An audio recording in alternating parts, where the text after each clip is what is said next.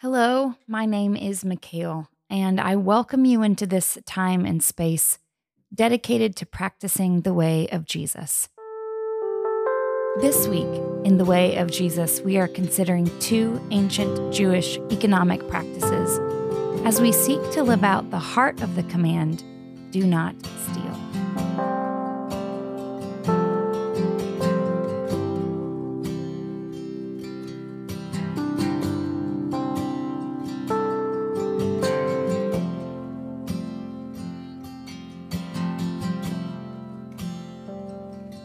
How can I respond to the love you have lavished on me? During the summer months, our congregation is journeying through a sermon series on the Ten Commandments and the story of liberation that surrounds them. But we're also using Jesus' Sermon on the Mount to help us understand how to put these commandments into practice in the way of Jesus. Now, the command to not steal seems pretty straightforward. Don't take what isn't yours. But we often forget to ask the question, what is truly mine? The Hebrew people were delivered out of a system of slavery, oppression, and scarcity in Pharaoh's Egypt, and delivered into a system of abundance, liberation, and community governed by God. God created the world with everything needed for life and shares the gifts of creation freely. This truth grounded the Jewish people in the belief that everything belonged to God and was a gift from God. And therefore, humans were only the stewards, caretakers, and enjoyers of those good gifts. So, seen in this light, taking what doesn't belong to you has a whole new breadth and depth of meaning. In his sermon on Sunday, Pastor Chris talked about 4 economic practices outlined in the Torah that guided the people in how to live lives free of stealing. They are the combined practice of Sabbath, tithing, gleaning, and Jubilee. And these were the ways to steward the gifts of creation without stealing. If you haven't heard the sermon yet, you can find the link to watch it on YouTube in our show notes and hear a more detailed discussion about these ideas. But this week, we want to look at 2 of these ancient practices, tithing and gleaning, to consider what these might look like in 2021 and how we might practice this way of life. If you'd like to learn more about practicing Sabbath, you can listen to last month's podcast on the 4th commandment. But today we'll start with tithing. Tithing, in the most literal sense, is giving 10% of our income to God. For the new nation of Israel, the tithe from all the people enabled the priests and ministers to work full-time on the people's behalf and allowed the community to have places for worship. And this was such a significant part of Judaism that the early church continued and expanded this practice by giving a tithe or more to the local congregation. And this is the economic model most churches still run on today. Here at 8th Street, we couldn't do any of what we do without people's regular giving. Our entire budget, pastors' salaries, building utilities and maintenance, technology for live streaming and this podcast, food for hungry neighbors, snacks and curriculum for our kids, coffee and communion, everything we do is because people have given, have tithed to make it happen. And that's how we can say that 8th Street Church is not just the work of the pastors, it is the work of God that all of us participate in. So, what does it look like to practice tithing? Many of us may be in the habit of giving, but it might be a long time since we've really thought about how much or why we give. So if this is you, this week, let your giving come from a place of consideration and gratitude. Before you give, reflect on all that you call your own and trace back how and where those things have come from. If we have patience to go back far enough, we recognize that everything has its start as a gift from God. And there is very little, maybe hardly anything at all, that we can take full credit for ourselves.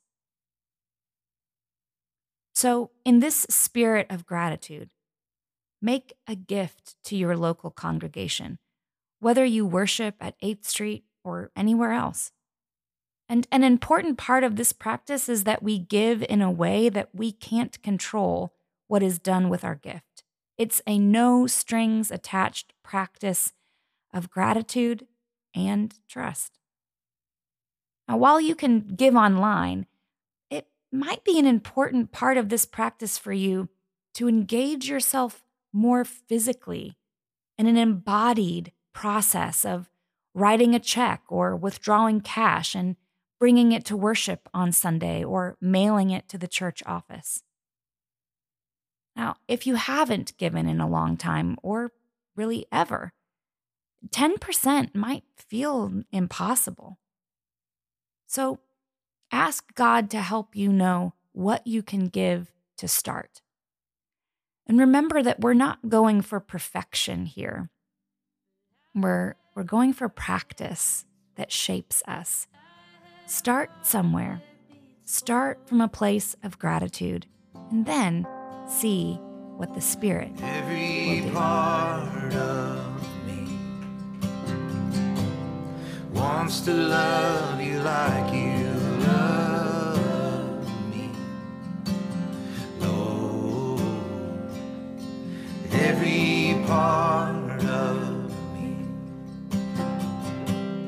wants to love you like you love. Gleaning, the second economic practice of ancient Israel, is an agricultural term that means not harvesting the full crop. In an agrarian economy, everyone who owned land farmed it. But gleaning meant that farmers weren't supposed to squeeze every drop of profitable crop from their land. Instead, they were to leave some of it unharvested around the edges, so that those who did not have their own land, the orphans, the widows, and refugees from other countries, could harvest and use what was left over. If you're familiar with the Old Testament story of Ruth, this is what Boaz did for her and Naomi. So, what would gleaning look like today in our very different economic system? Well, I think this may look different for each person depending on what resources you have available to you. I can think of one single mom friend who knows how to stretch her food budget and always has more food money than she and her kids need. So she uses that to bless others. She buys favorite snacks for her friends' birthdays, the kind that are just slightly extravagant and not something they would buy for themselves. Or she hosts big dinner parties for single friends in her home. And then there are others who, rather than using all of their expendable income on themselves, give to support individuals or organizations that care for orphans, widows, and refugees in their area and around the world. And these are gifts of gleaning on top of their tithe to their local congregation. We can also think about gleaning in terms of time. Rather than using all of our time to either earn money for ourselves or pursue our own enjoyment, we reserve some of our time to bless others, maybe by volunteering, visiting someone in a nursing home or in a jail, or tutoring a kid during our lunch break. We can also think about this in terms of natural resources. What would it look like for you to not use all of the water or all of the electricity or all of the gas that you have available to you? So, for this practice, first consider what resources you do have at your disposal, whether food, finances, time, or anything else. And then invite the Holy Spirit to help you see where and how you can use your resources to bless others, instead of keeping them all for yourself. And just as before, we are starting somewhere as a practice of obedience, knowing it will grow and change us too. I have a life I'll give to you. I have a life I'll give to you. I have a life I'll give to you. I have a life I'll give to you. So each week, as we study the 10 Commandments, we're also listening in to Jesus' Sermon on the Mount. And I think these words are very important for us to hear from Matthew 6:19 through 24. Jesus says, "Don't store up treasures here on earth, where moths eat them and rust destroys them, and where thieves break in and steal. Store your treasures in heaven, where moths and rust cannot destroy, and thieves do not break in and steal. Wherever your treasure is, there the desires of your heart will also be." Your eye is like a lamp that provides light for your body. When your eye is healthy, your whole body is filled with light. But when your eye is unhealthy, your whole body is filled with darkness. And if the light you think you have is actually darkness, how deep that darkness is. No one can serve two masters, for you will hate one and love the other. You will be devoted to one and despise the other. You cannot serve God and be enslaved to money. I think the practices of tithing and gleaning are some of the ways we store up treasures in heaven, as Jesus would say.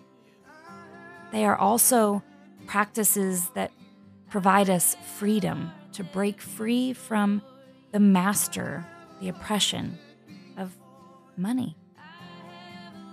As we practice tithing and gleaning this week and into the weeks to come, pray that you will know the freedom and joy and gratitude of a life without stealing. May you grow in joy and gratitude as you recognize the good gifts of God all around you. And may you walk into freedom as you learn to hold those gifts loosely, sharing them with others as God has shared them freely with you. Thank you, friends, for joining me. I'm grateful to be with you on this journey in the way of Jesus. Grace and peace.